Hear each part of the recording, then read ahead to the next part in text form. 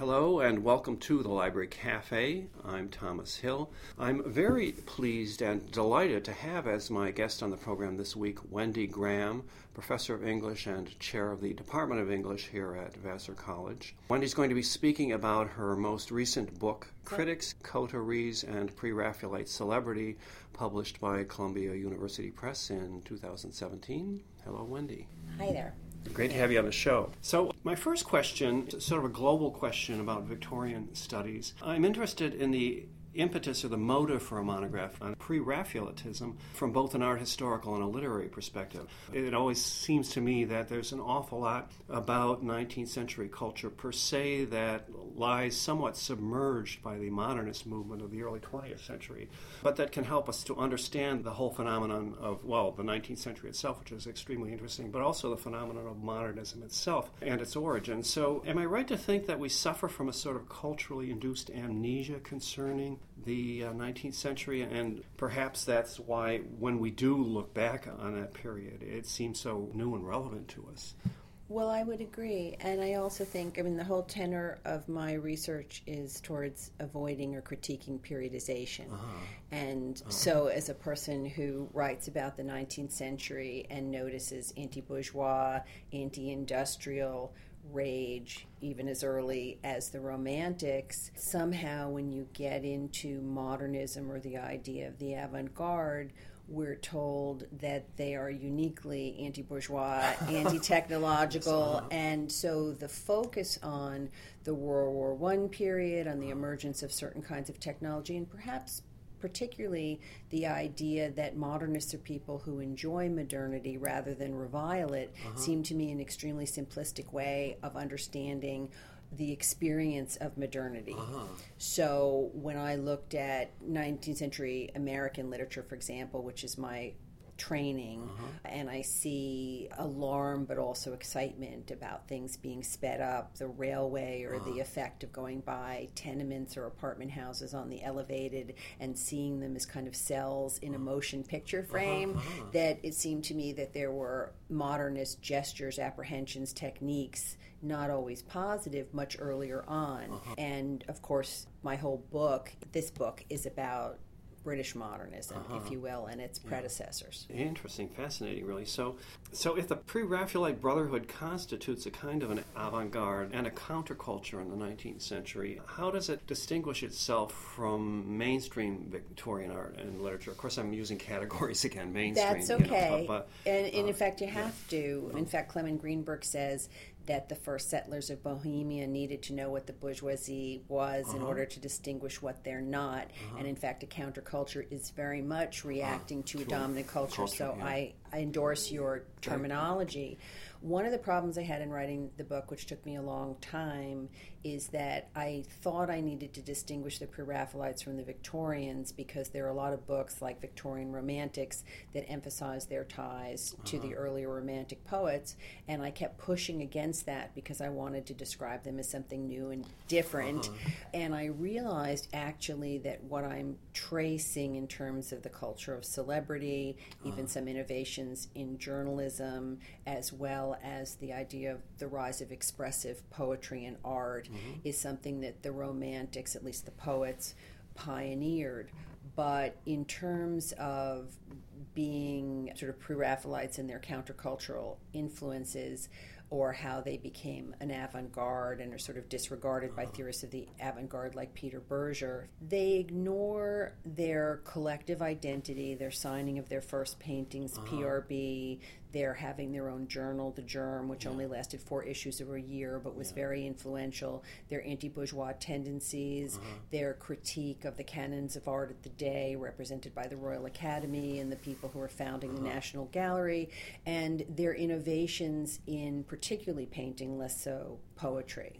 So I think the reason for this is that definitions of the avant-garde that see it as connected with social praxis as opposed to art for art's sake aestheticism really don't understand the revaluation not only of culture but of lifestyle and sexuality and gender that the pre-Raphaelites represented. So to assume that art for art's sake is not social criticism, which applies to Wilde later as well, another character in my book, I think that's naive, and that if I'm answering your question, what I wanted to fight against. No, if the modernists regard themselves as a counterculture against art for art's sake, and this sort of later 19th century culture, they're not looking that hard at it, it seems to me, because the Pre-Raphaelites are counterculture themselves, looking at mainstream Victorian culture. And if I could add to that, I agree. I would say as well that there's a profound anxiety of influence, and I'm not a huge fan of Harold Bloom, who's actually ripping off Freud there, but the repression of the fathers.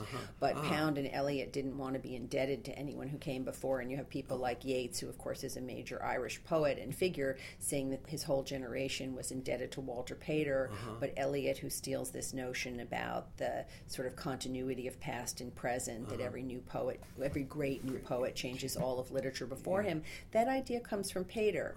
And yet there's a kind of attempt to discredit forebears. And I didn't answer your question well about what makes Pre-Raphaelite art, which I hope we'll get into in more detail, different from Victorian culture. If you wanted to compare something like Rossetti's face painting, those emphasis on the sensual heads from the Victorian painting that emphasizes woman's mission or ideals of femininity and masculinity, showing the bourgeoisie in action, like Fritz's painting of the railway, the post office, shopping, where the bourgeoisie becomes the subject of art itself and likes to see itself in its conventional social role, becoming a dominant force in society. The Pre-Raphaelites don't do that at all. They have completely their own agenda. Interesting. So does John Ruskin become a kind of mediating figure here between these two cultures? Absolutely. I'm a big fan of Ruskin, though I guess he would be Me Too'd out of his prominent role. He would. But Ruskin was encouraged by Coventry Patmore, who wrote a poem from which we get the phrase, it's Victorian's angel of the house, who's encouraged by Coventry Patmore to defend the Pre-Raphaelites in the Times against their vilifiers, who thought that their strange techniques, the ultra-sharp focus, the lack of perspective, the antiquarianism, the bright colors, the various kinds of disruptions to conventional painting and aesthetics that they represented, they wanted Tories, let's say, and conservatives in painting wanted them censured, and Ruskin wrote a defense at the Times in 1851 saying they paint like the sun paints. He decided that they were all fans of the first volume of Modern Painters, which ends with the idea, the admonition to go to nature, rejecting nothing, selecting nothing, and sort of just, accepting her with sincerity and fidelity. And that it's true and not true, but anyway, Ruskin's role as having been the author of Modern Painters and becoming the foremost art critic, and we don't necessarily have to talk about that, but art criticism is relatively new in the time, that he didn't sign his name John Ruskin in the Times defending the Pre-Raphaelites. He signed it the author of Modern Painters, and I'm very interested in this idea of imprimatur, also detached from identity, formation of identity, and celebrity also. Exactly. And Ruskin did have a big cachet, didn't he? He still does, but he did, in this period too. Huge. With everyone. So we tend to associate modernism with technology, especially in the 20th, 21st centuries here. And technology also plays a role in the story about the Pre-Raphaelites and in your book in terms of the rise of affordable print publications. I'm thinking media technology here, especially with the rise of popular journalism. And I wonder if you could talk about this a bit. And I suppose the question is print journalism a shaping societal force as well as a sort of rhetorical field where social issues are debated? I mean, is the technology itself an influence here? Absolutely. I have a lot to say about this. So I really am indebted, as many people are, to Habermas's notion of the shaping and changing public sphere. I did a lot of research about literacy in the late 19th century, as well as the cheapness of paper, the removal of the stamp tax, other kinds of costs associated with advertising, the development of print technology that it also could reproduce images and photography. So one of the things I would say is that there's pretty much agreement that in England by the late 19th century, many people could read, and you can see towards the end of my book when I go over the Fleshley controversy, which is one of the many media controversies that's discussed in the book and the one that's most important to the Pre-Raphaelites themselves, that there were reports of this controversy not only in the Athenaeum or the Contemporary Review or the Fortnightly, which were reviews for well-read, sophisticated people, but there were also reviews in local newspapers, in down-market publications, penny publications like The Echo, and so the extension of discussions of public issues, whether they're political or social or geographic, like colonialism or the stamp tax or whatever it is, but also culture, to people who ordinarily, let's say working class people, petite bourgeoisie, that wouldn't ordinarily presume to have an interest in such things, suggests that the publicity was a major factor, and the technology of making print cheaper, as well as, I don't know if we want to call education a technology, but literacy also extended the kind of democracy of ideas and culture. Literary criticism becomes very important in this time, doesn't it? So I suppose I could ask the question, what happened to it? Because we don't have any today in the mass media, it seems hardly. So this leads to the question, is the Pre-Raphaelite Brotherhood involved in negotiating a democratization of art and culture itself? I mean, does it play a role here in this? I mean, apart from the technology, are they interested in appealing to the masses, I guess, is the question. So I want to preface that by saying, because it's something that is particular in the book, that the Pre-Raphaelite Brotherhood and the Pre-Raphaelites overlap, they're continuous, and it is my argument and insistence that even though they represent different generations and intentions, that they are recognized, because it's a reception history as well, that the public recognizes them as being on a continuum, the same people. But if you talk to art historians, there's a lot of energy on separating out people like Edward Burne-Jones from Rossetti. Yes, particularly from William Holman Hunt and from John Everett Millay and early Rossetti, who were the founders of the movement. Burne-Jones was indebted to Rossetti. He says, I owe my whole, life as an artist to you, because he trained him and Ruskin mentored him. So there are a lot of connections among them. I just want to specify that, because actually I would say that the Brotherhood was more interested in, I wouldn't call it democratization. They were rebellious. I would say they're the true avant-garde, that later on the other Pre-Raphaelites did things in terms of sex and gender representation that were revolutionary, that paved the way for people like Oscar Wilde and for men who, mostly men, but could be women too, because they were lesbian subject matter. Even so, just the recognition that gender fluidity and love of the same gender could be contemplated in a work of art as inspiring to people. But the early Pre-Raphaelite Brotherhood understood, they thought of themselves as a rebellious group, as a revolution against the art canons of the day, the place of art in society. And when they wrote The Germ, which is a combination of woodcuts and poems and art criticism and some religious discourse, not much, they were really trying to promulgate their ideas. And the other aspect of the propaganda, which is hugely important to me and relates to not technology but the kind of infrastructure of publications of the day, was the role of anonymity, because they had friends who were critics who could praise their works or talk about their works in the press. So I would say they were enormously interested in getting their word out, because they thought they would be a society-changing force. The later Pre-Raphaelites, though I believe their effect is profound in terms of the gender and style and even the way they saturated bourgeois homes, Liberty of London, other kinds of firms, the William Morris firm became or was a progenitor of in terms of style, that they infiltrated culture and loosened up mores. They didn't intend to do that in the same way that the early Pre-Raphaelites absolutely had an avant-garde intention. So was it just the print culture that's the force of dispersal here, or is it the museum culture also? I wouldn't say it's museum culture, because they didn't get into museums. And I'm very interested, one of the themes of the book, and we'll talk about Rossetti later, I imagine, is his reclusiveness, because the strange thing is to have one of the celebrities of the day be someone who doesn't exhibit after 1850, barely publishes, but has a second life in the hearts and minds of a literary press. You could almost say he was famous for not being famous. Exactly. I did say that. Yeah, In fact, in the book, I put it slightly differently. But one of the things that the Pre-Raphaelites did is they took advantage of galleries. And, of course, the later Pre-Raphaelite, the Grosvenor galleries for Coutts Lindsay's endeavor to represent non-traditional art was very important. But even before that, there were galleries like the Dudley in the 1860s where Simeon Solomon exhibited.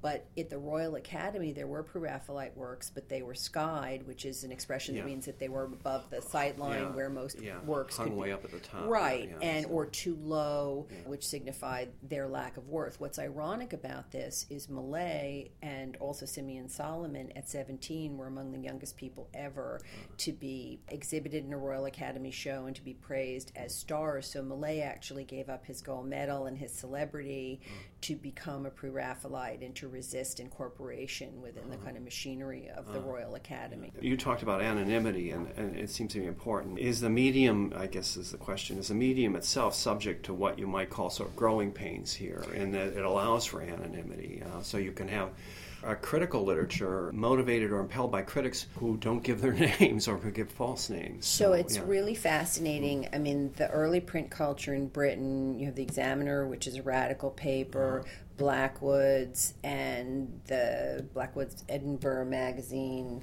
These first papers were political and aligned with a political outlook. Walter Scott was very influential in the paper. The Blackwood's magazine, where the Cockney School of Poetry, one of the early scandals was published, and it started, I think, in 1819, but went through the 20s. And at the time, an alias was in use for criticism. Initially, some creative works were published without a name, but very soon after, naming an author became de rigueur. But the papers, the early periodicals, because they represented a kind of party line and the editors were seen as kind of editorial board, people kind of knew who they were. I guess it's why they thought we speak in one voice, you don't need to individuate the critic. But soon over time, when the burgeoning print culture and literacy, and there's so many magazines, still anonymity was held on to, even though it wasn't so clear per se. I mean, people in the media knew who wrote for which paper as an art critic or literary critic, but there was anonymity still. And oddly, the argument was that anonymity protected critical judgment and objectivity. But in fact, what we see in that day from the Fleshley School, even before, is a practice of puffery, which is celebrating works maybe not on the merits, and slashing, which is another fun word for the opposite. Doing just the opposite and cutting things down. So I was very interested in how anonymity enabled the Pre-Raphaelites, let's say the PRB, because this is going on right until about the 1860s, late 60s, early 70s. I think actually the Fleshley School is instrumental in a move towards greater signature, more signed articles in the period after that, because this scandal associated with Robert Buchanan, and we'll talk about at some point, I imagine, attacking the Pre-Raphaelites, particularly Rossetti, under the cover of an alias, Thomas Maitland. But I would say even before that it was interesting to see how close associates of the Pre-Raphaelites, some of whom were critics, some were other artists and writers who were friends, wrote very positive reviews of work without anyone having any idea that this person was a close friend, and even self-dealing, which is Buchanan wrote praise of his own poetry anonymously. Yeah, interesting. But obviously, having friendly reviewers can be a tool for success, can it? Yes, but here's an odd thing, which is yet another element of the book.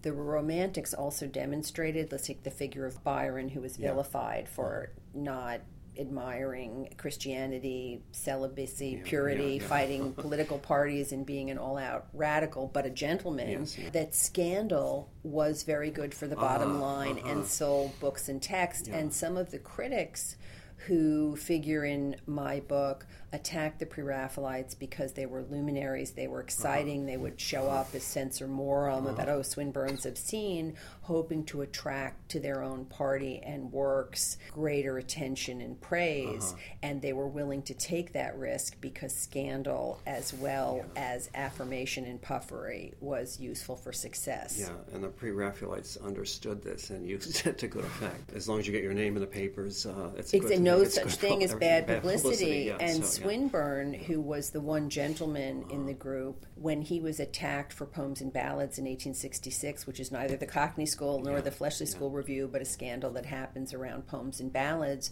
he wrote vituperative attacks on his critics, something called Notes on Poems and Reviews, another thing Under the Microscope, and then anonymous works making fun of them. And the papers reported on all these things because Swinburne said such wonderfully funny things. He had a really sharp tongue. But some of them also questioned why Swinburne, in defending his works against the opprobrium, that they were simply lewd and obscene and not art, and that it was a disgrace that they should be published, that he would defend them in a way that made them sound more immoral and more unchristian and blasphemous than even the first iteration did. Well, it's soul poetry. So then what about the figure of the artist in this time? And you talk a lot in the book about celebrity culture in the arts and the notion of the coterie, or the mutual appreciation society that we've been talking about. Maybe we just answered that question, really. We were talking about celebrity. It's important because there's new work on celebrity. I'm indebted to theorists of celebrity like John Roche, and Sharon Marcus has just published a book about celebrity culture, and she theorizes celebrity. I don't necessarily agree with her periodization, but I can't argue with her notion, which she gets also from Roche, of the paradoxical nature of celebrity, that they represent distance and proximity, virtues and vices. They're incongruous in their attractions and so forth. But she insists on the theater as the model or paradigm for celebrity, that they have to entail presence and absence.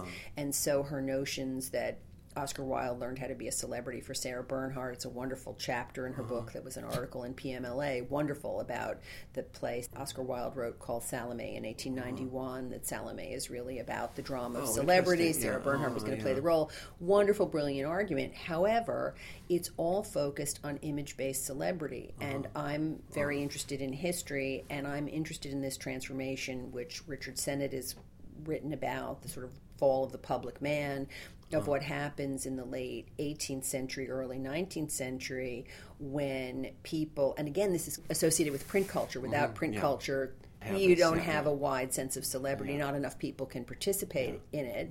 But with the emergence of print culture, and I guess you would say theater reviews and other things, it wasn't photographs or even etchings of artists or writers that were distributed because it was expensive to do so, and very few people could afford them, although obviously there were woodblocks and other kinds of print material at the time. But the personality of the artist or writer, I should say, entered the domain of celebrity through expressive personality and the way that work could reveal something of that kind. So when you look at someone like Rossetti, who was considered this very hot, sultry poet exploring very minutely and passionately his own inner life and emotions, or the Romantics, Keats, Byron, example of this kind of sensationalism, appealed to people and drove celebrity culture in a way. So this idea of expressive personality, but also in tension with Victorian notions of emotional incontinence. And I think that the thing about celebrity that I want to carry or take away with me from Roche and from Marcus, I'm just using their names to summarize what other people have written, Piers Passanati, that the thing about celebrity, and this relates to a question about Kohat Otto Rank and some of the people that I talk about later, where the celebrity shadows forth values that are culturally central. They're on the horizon, they're not fully present, and the celebrity embodies them in a way that people can grasp and get a taste of, but they're not to be emulated. They represent also a danger zone, and the sense of distance is very important. Like you might all want to be part of, you think about the 60s, Led Zeppelin, Jimi Hendrix, Mick Jagger, very exciting, Rolling Stones. I was just thinking of Mick Jagger modeling himself on Tina Turner, actually. Yeah, exactly. And James Brown. But there's a way in which they're not models of behavior, but they represent emotional high points or new forms of gender, psychological, sexual expression on the horizon. Interesting. So is this in part then a performative thing, do you think? I mean, I wonder about the whole notion of charisma, which charisma is so important. Which is a keystone of Western education coming out of the Middle Ages, where it's felt that you can actually train people to be charismatic and other people want to follow them. I mean, the saints are the models, but it's the reason we have the liberal arts. Oh, that's so fascinating. Coming out of, yeah, that isn't my period. Schools, that's your period. I had no idea. Coming out of the cathedral schools, So there's an attempt to make people into charismatic individuals, and there's just certainly a recognition that this is an important part of existence, although they're as unable to actually define what it is as we are. But it seems to be there, doesn't it? I absolutely think so, and I'm beholden to you for making this connection that I would not have been aware of, because charisma really does enter the public sphere in a way that I understand it in the late 18th, early 19th century. And you look at Hunt and Millay, I think their works were early on considered charismatic when they got tired of medievalism, and Millay was lured by fortune. In 1853, he became a member of the Royal Academy, and eventually its president. Rossetti was a recluse by 1853 or 4. He went off with a new group of people who were interested in the Middle Ages. Hunt became a religious zealot. I consider him a religious zealot. He went off to the Holy Land to paint pictures on location, and the original group was fractured in this way. Some of the friendships survive, not only, but Rossetti, because of his reclusiveness and because of the people who adulated him, and it's clearly associated with his charisma, continued to live in the afterlife of the PRB as the one person who maintained their values, that sacred flame, which is ironic considering that nobody saw his work and he didn't publish again. I mean, he published translations of the works of Dante and the Italian poets, but it wasn't until 1870, that's 20 years after the end of his exhibiting of paintings, right? This brief span of time, 1849, 1850, then he's done with public exhibitions. He doesn't publish a book of poems until 1870. I think we should give some time to the different personalities we've been talking about, a little more time possibly. So can you talk about Rossetti a bit more to begin with, as well as maybe his brother and his sister, who was a very interesting person, Christina? Yeah, I have less to say about her, but yes, I'd love to talk about Rossetti. I haven't been reviewed a lot. If I lived in England, I might have gotten more attention because people here don't know who the Pre-Raphaelites are or care. Nevertheless, some few reviews don't understand what I'm trying to do with Rossetti, and maybe it's because I haven't done it well. But the chapter's called Gabriele Rossetti, Aesthetic Celebrity.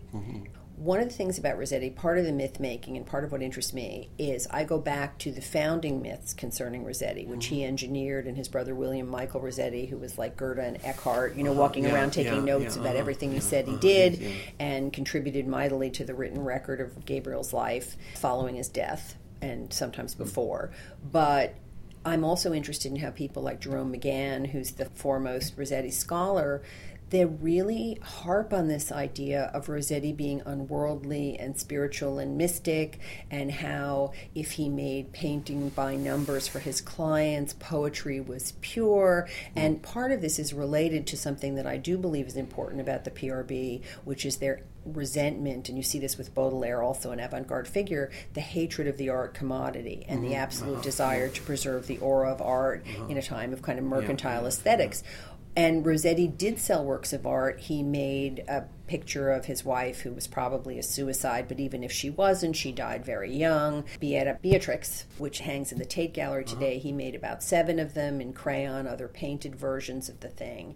And he sold them. In the first place, he complimented himself on his judiciousness in selling the painting to a couple of gentle people, but later he made copies of the image for his mercantile clients. And the notion of the commodified work of art, but his poetry is pure, actually Rossetti was obsessed with fame and reputation. And there are paradoxes about him being reclusive, his disregard for fame. There's a wonderful quotation from George du Maurier, who made so many cartoons of not only Wilde, but I think many of those cartoons that are supposedly about Wilde are actually about the Pre-Raphaelites as well, that du Maurier met Rossetti, Hunt, and Simeon Solomon at Simeon Solomon's house, and he talked about how Rossetti is so great because the other Pre-Raphaelites, Hunt and Millay, are spoiled by their popularity, but Rossetti has a grand contempt for fame. And this is actually a myth, being a recluse but working the sort of enigmatic reputation building behind the scenes. Anyway, Rossetti was, I'm not so much trying to vilify him. I think that another kind of biographer would just call him bipolar and have done with it. But he certainly suffered from paranoia and depression. He was addicted to drugs. He was a philanderer, as they would have said. If you were a Freudian, you would look for the trauma in your youth, and being the boy wonder, the way people, I think I write about this later, that the people that love him in the 20th century think of him only in his youth and not in his drug-addled years. But again, here's another thing. The Victorian critic, the Ruskins, and even sort of post-Victorian critics like Evelyn Waugh, who wrote about Rossetti. And following Rossetti's death, there's a whole...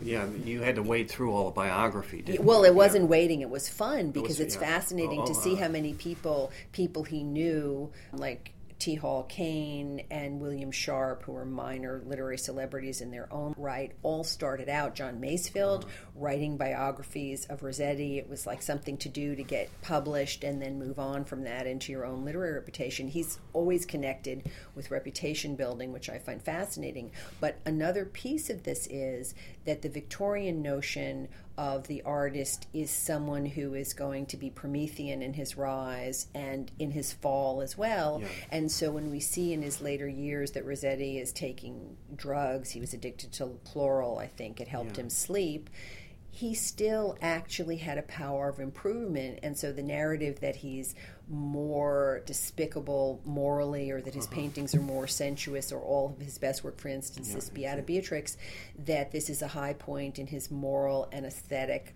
being. Actually, he painted that 10 years after his wife died, when he was supposedly in the throes of his drug addiction and drinking and depression. So I'm very interested in all of the myths around Rossetti, and I'm not trying to settle on one as the truth. And that is something that I guess I didn't make clear, because I guess I pushed back against the notion that he was so pure and didn't engineer any of these positive reviews of his work. You do make a case that there's a sort of arc here, biographical arc, that's an imposition of the whole notion of an artistic biography. That sort of Hayden White's notion of implantment. So you understand. Yeah, I did. Can you then talk about Buchanan and the role Buchanan plays in his life here? Who's a kind of nemesis, isn't he? Yes. Very planned nemesis, but he's a nemesis. Right. And here's something I thought was rather clever of me, or how I want to differentiate my work from other works. There's a work by Rachel Tucholsky called The Literate Eye, which tends to emphasize the dominant critical voices of the 19th century. It's one of the first works, it's about 10 years older than mine, to sort of recognize the emergence of Victorian art criticism and its importance to contemporary art at that time. But I think that anonymous voices, that minor voices, I'm really interested in people who also had import in their day, who vanished from literary history. So Buchanan is remembered as a person who stung, he's like a little mosquito who stung to death quite unbelievably this great genius, Rossetti, a king among men, artists, and writers. And the double work of art, Rossetti's work, poetry was considered very important at the time too, and he was adulated for having these gifts, which is related, maybe we can talk about the sister arts later and how that functioned as a trope. But Buchanan was a poor Scotch boy. His father had been a printer. He wrote some, I think it was religious and not political. Suddenly Buchanan found himself talk about trauma at 9 years old, hated by all of his school friends because his father had done something unpopular, insulted religion. His father was an atheist. I guess that's what it is. It's coming back to me. And Buchanan went to England to try his fortunes. He prostrated himself before people like Browning and Hepworth Dixon and the editor of the Fortnightly, George Lewis, who was George Eliot's not really husband, but partner. That's what we say today, partner. And just did everything he could to inveigle himself into a career in the literary arts. And he made a living, as many people did. That was a big novelty of the age of print, in that you could write reviews and make a living doing that. He was a poet as well. He had a couple of things happen to him that made him a pre-Raphaelite nemesis. One is that Swinburne's Poems and Ballads came out exactly the same month, a little earlier than his London poems. And everyone on earth was celebrating Swinburne yes. or vilifying him, yeah, scandal, right?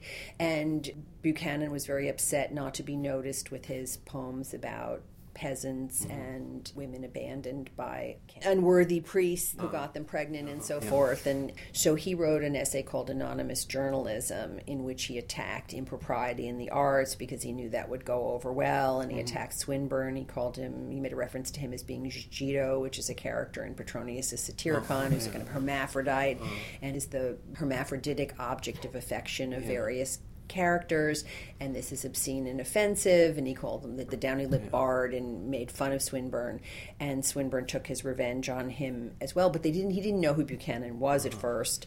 Then, of course, through their literary friends, they were able to find things out, plus Buchanan occasionally published under his own name when he thought it would suit him, so he was someone who wore aliases, published anonymously, published under his own name, all devising means to become famous. And actually, for someone who prided himself on being a Scotch moralist, even though he was not a believer in God, he was a vegetarian. That's the one thing I like about him.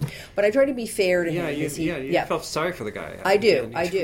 But he's full of contradictions. First of all, he's probably in love with someone named David Gray, but he attacks homoeroticism in the arts without understanding what it is, and Swinburne ingeniously picks up on this and torments Buchanan with his, affection for this poor boy poet David Gray, who caught his death of cold and died before he could be buried in Westminster Abbey, which was his goal. But then later on, when Buchanan publishes the Book of Orm, Rossetti's poems has come out, and again it's the same month more or less, and Rossetti's poems are sometimes compared to Buchanan's poems, and again Buchanan's like, this fraternity of championship, the Mutual Admiration Society, and there were many people who didn't like this, and in fact William Michael Rossetti, Gabriel's brother, said to all their friends, and they have, it's William Morris, it's Swinburne, it's Sidney Colvin, and a whole bunch of people, Swinburne, maybe I mentioned him already, who could write and attack Buchanan. They were trying to figure out who wrote this Fleshley School thing. It's anonymous. We're going to get him. And eventually they found out who wrote it. But William cautioned them all. He said, listen, if you publish, it'll be just a confirmation of what Buchanan says, that a fraternity of championship, a clique, a mutual admiration society protects Gabriel against criticism. So that was a true objection to the circle, and there were other reviews that published anonymously. We can't know, or I don't know anyway. I tried to find out who was writing for the Saturday Review. Must be fun to read these things. Yes. Well, they're very small. The print is so tiny, so it hurts one's eyes. It's very worthwhile, and reading everything you can find. And I'm indebted to technology because I started this 20 years ago. I went to the library and I was digging around. I even saw you there in the art library digging around in these big books. But now, because of the databases, you can go online and find many of these books or articles without print. A little bit, but without having to literally go through a 300-page volume trying to find something on the Fleshley School controversy. Another theme in your book, homoeroticism plays an important but often overlooked role in the kind of cultural negotiations that are going on in this literature, as well as sexuality in general, at least until Oscar Wilde comes on the scene, when it becomes, overt. So I wonder if you could talk about, especially Simeon Solomon, and the way same-sex attraction informs the countercultural discourse in this environment before the modern movement. Yes, I'd love to do that, and I'd even like to go a little bit earlier. I'm interested in the way that some homoerotic or bohemian cliques in New York were interested in, or other people understood early Pre-Raphaelite work to be sensuous and fleshly before that word was in use in the 1870s to attack that kind of Titian-esque painting of courtly ladies, in sensuous garb with big lips and eyes. And so one of the arguments of the book is that, and I won't dwell on this, but that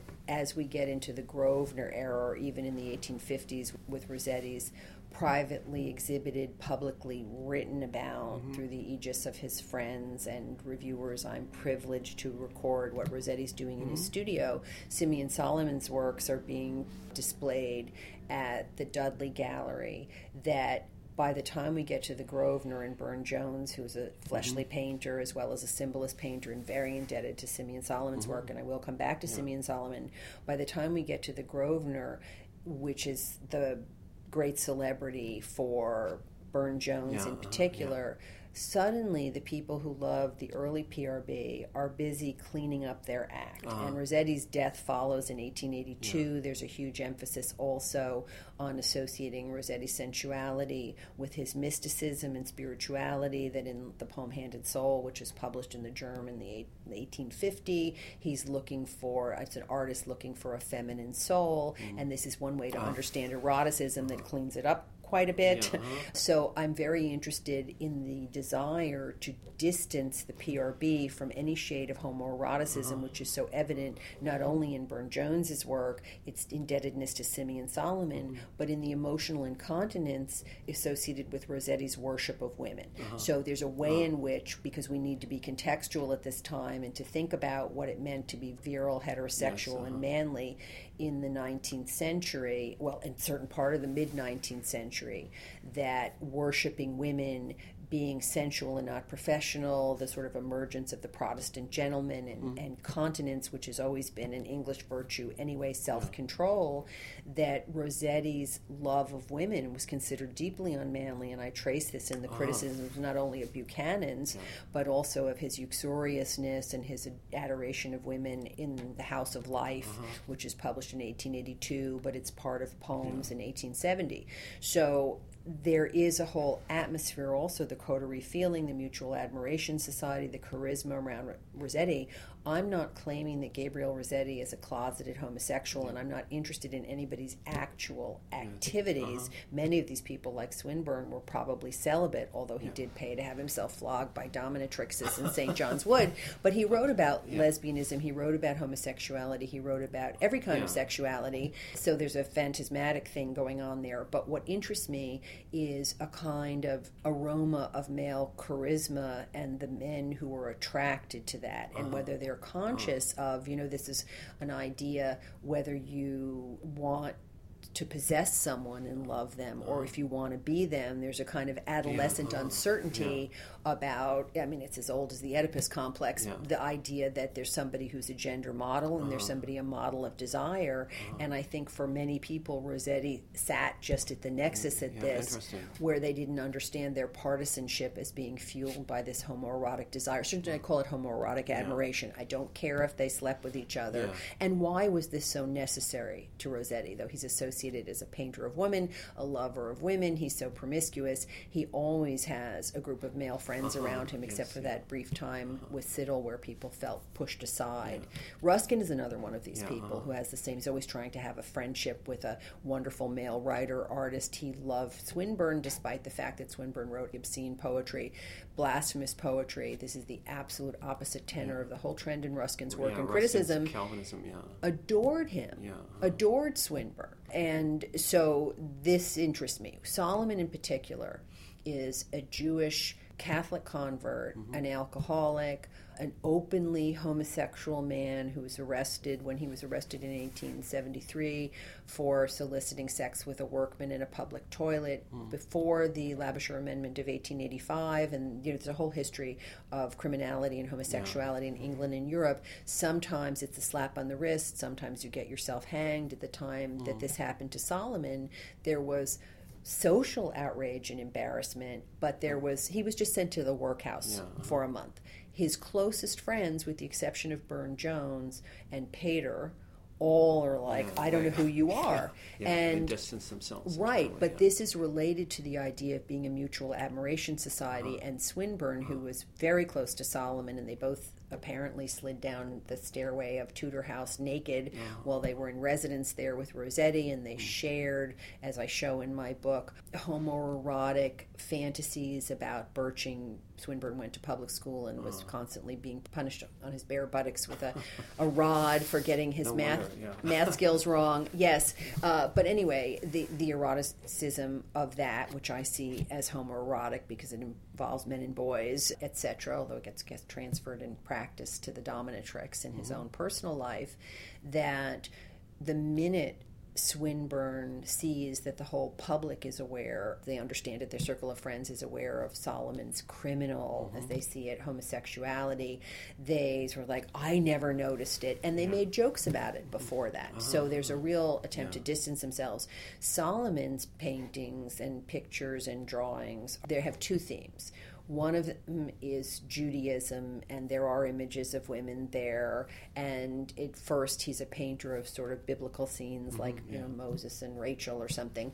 But then later, when he goes, as he says, his own sweet way, he's making portraits of figures like Dionysus is one of his famous images, or Sacra Mortis, things he makes up of nude, very feminine men. And the criticism all supports this anxiety about the gender dubiety of these subjects. And Wilde mentions him. That's another interesting thing, that at the Grosvenor Gallery, and then I'll stop, that's where Wilde appears for the first time. He's published a poem, Ravenna, I think, won an award. This is 1877. Wilde is writing, he's a MA student, if you will, at Oxford. One of his first published works is his review of the Grosvenor Gallery. He's arrived at the Grosvenor in a suit of his own design that looks like something, a kind of precursor to what Dolly Moore did.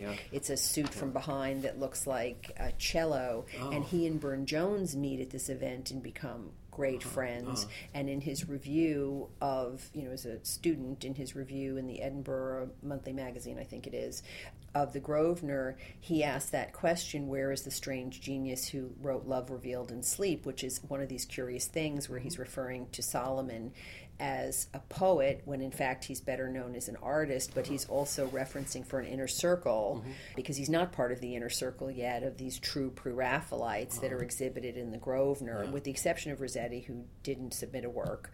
It's another thing, but was asked to, that he's connecting and says in the article, Ruskin, Watts, Burne-Jones, Rossetti, Morris, but he doesn't mention Solomon by name. So it's a kind of funny awareness of the touchstone of the sort of banished homoerotic. So we don't see Solomon's works reproduced very often, do we? No. I mean, they're hard to find.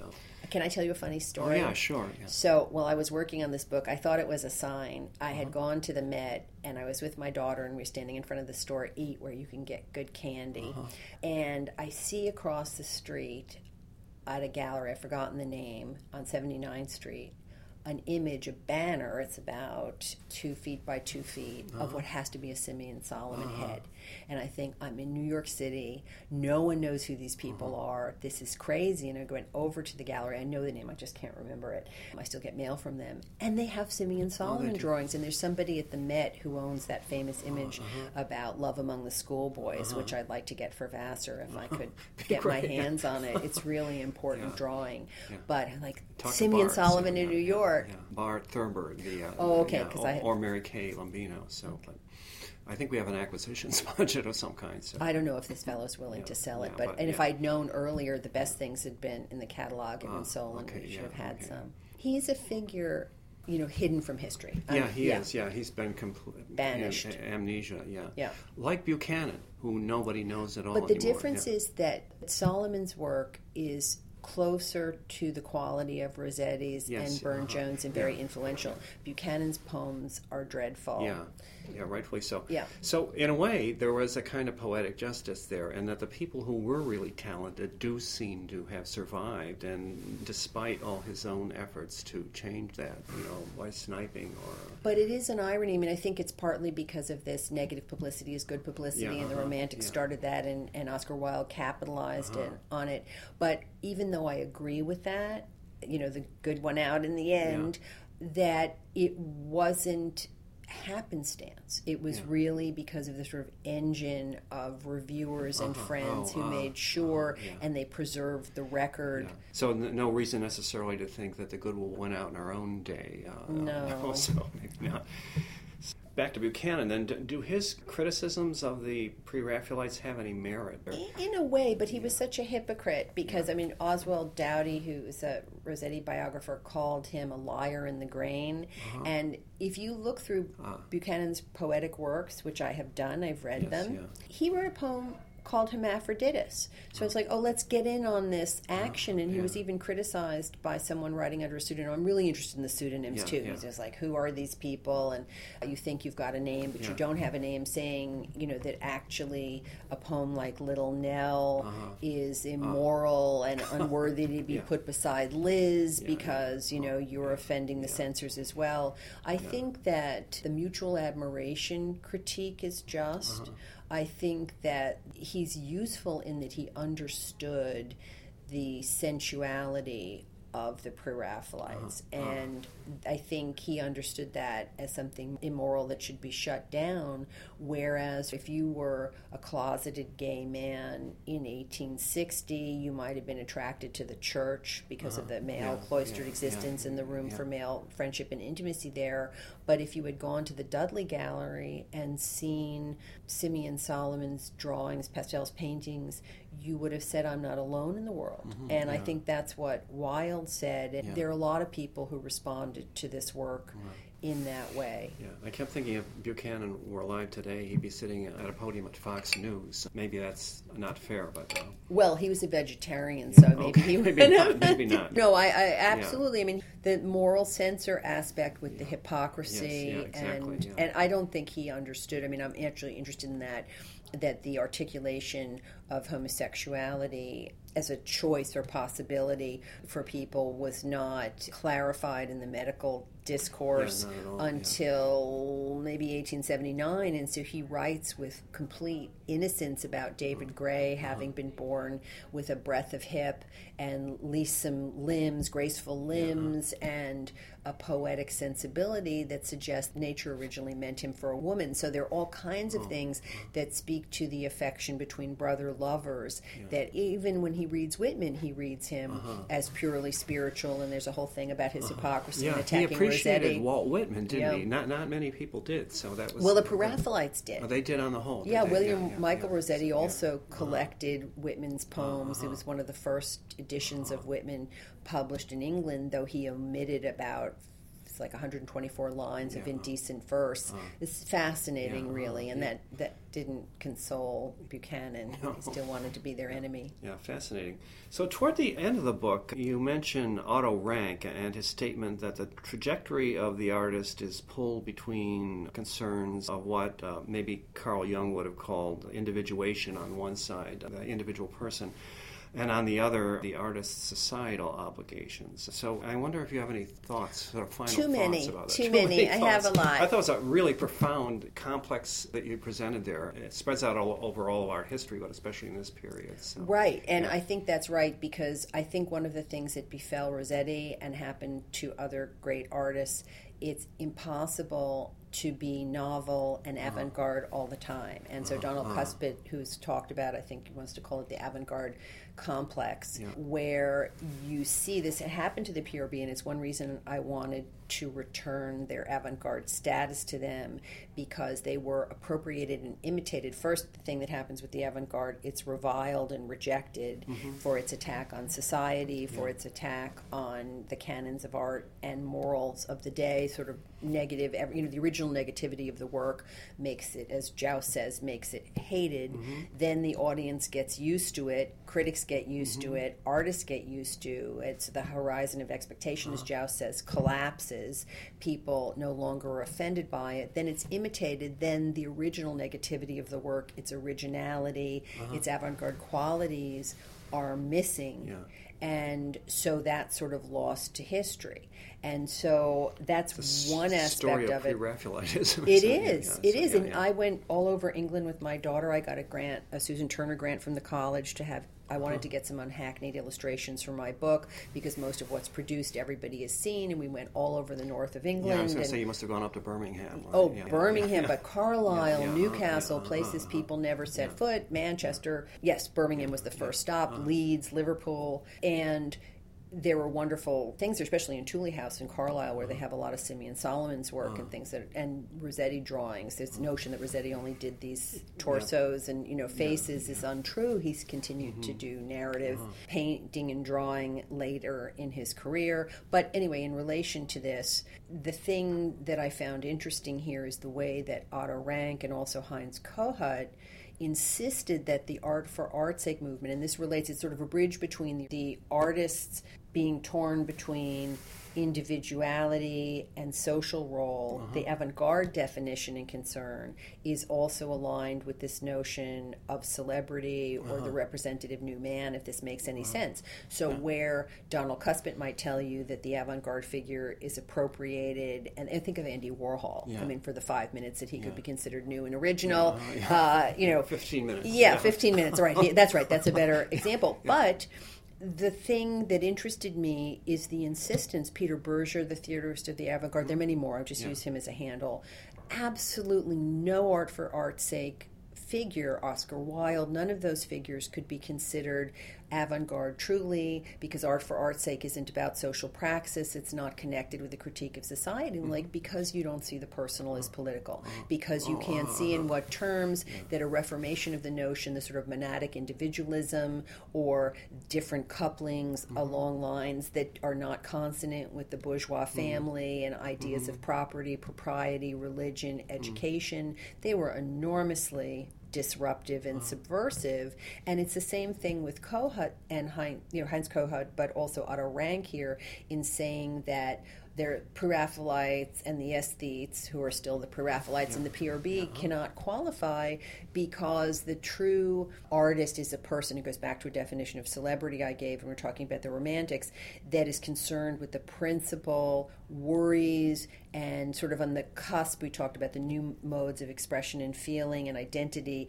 that are on the horizon, and so they're a preoccupation of society, but that it's very important, according to Otto Rank and Heinz Kohut, that society be aware of them. Like, you have to be in the forefront, but you can't be ahead of the curve. And I'm with Ezra Pound on this.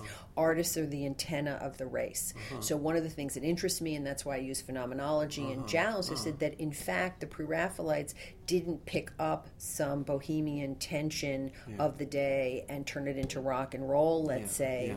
They actually led. They actually figured, they represented gender and sexual big dissonance. Question, do they shape They social do. values? I believe they do. Shape gender and sexuality I believe values. they do. That's quite amazing, when Yes. you think about it. I mean, we have had that happen in the 60s here with, Jimi Hendrix and company, but some of that was already It was already there, I mean, I don't want to deprive them of their deserved repute, and it interests me because Otto Rank is like, the formation of cliques around an exciting individual doesn't happen until modernism. Like, wrong, wrong. So this is the best definition of Pre-Raphaelitism I've ever seen. Okay, wonderful. So, we're talking about people and ideas. Can you say something a bit about Pre-Raphaelite art itself? Yeah, I would like to do so because I have a whole chapter devoted, the third chapter, Fortune's Wheel, to the reception of the Pre-Raphaelites. So on the one hand, I'm very interested, and this relates to their influence, the question that you asked me about, did they change anything or just sort of a novel style of the day? And they're more than a style, I really believe that. But I'm also interested in their stylistic influence and how confusing they are, because when we look at them today, they have a lot of medieval subject matter. The double work of art is often a poem from the Middle Ages, some Dante-esque sonnet, not original work of art, although some of it is original. Rossetti wrote poems for pictures. But the sense of how antiquarian the work feels, but the defamiliarization of the antiquarian. So on the one hand, you'd have someone like Dickens in 1850 in Household Words, waxing eloquent with vitriol about Millet's painting Christ in the house of his parents and raving about, there's a pre-perspective brotherhood, that this sort of thing about how a man is seen shaving in the near distance along with Alps in the far distance and everything is confused, and that they're going to have a pre-Raphaelite brotherhood which will print books in print that nobody can read. But in terms of this particular picture, the idea that Christ looks like a little boy with red hair in a bedgown who's had a nasty fall in the gutter, and the stigmata, it looks like a poke in the in the hand, the stick, and the mother with a dislocated neck. These pictures, with their use of space, Rossetti later use of the shingle style and some of his watercolors, the all-over pattern treatment, the lack of recession into the picture background, background. They used new colors. They painted outside before the Impressionists did.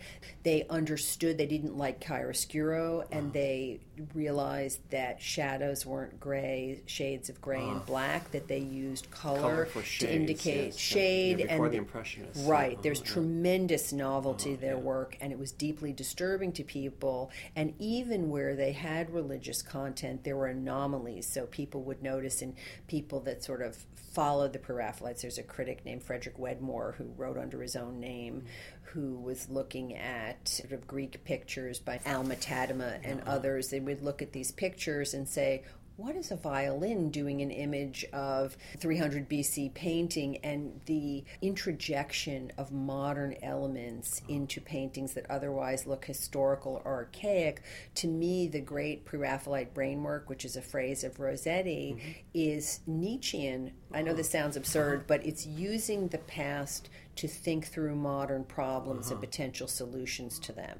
And so I think both technically but conceptually, the Pre-Raphaelites, the Brotherhood, and later iterations of Pre-Raphaelitism are really important and worth scrutinizing anew. Yeah, in the history of art, then, particularly. Exactly, exactly. Yeah, interesting, fascinating. And yet I think because art historicism, as I understand it, is so detail-oriented and afraid of the things that it views as generalizations about the social context for art, the aspects of their work and what nature they challenge society, particularly around gender and sexuality, has been minimized.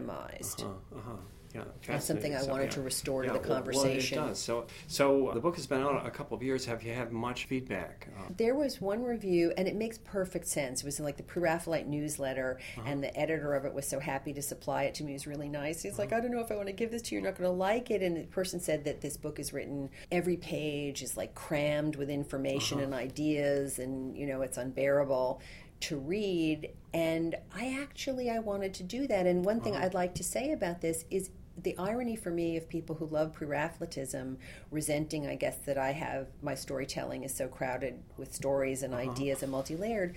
How can someone who loves Pre-Raphaelitism with the crowded picture plane and the obsession with incident and detail, that was the point of it. I thought that I could do that in the stacked time approach, which they have. I thought that I could do that too. Yeah, no, it seemed very I should have probably explained that. Yeah. So I'd like to thank you, Wendy, for visiting with us on the Library Cafe today to talk about your book, Critics, Coteries, and Pre-Raphaelite Celebrity, published by Columbia in 2017. Yes, thank you so much. Well, thanks for coming.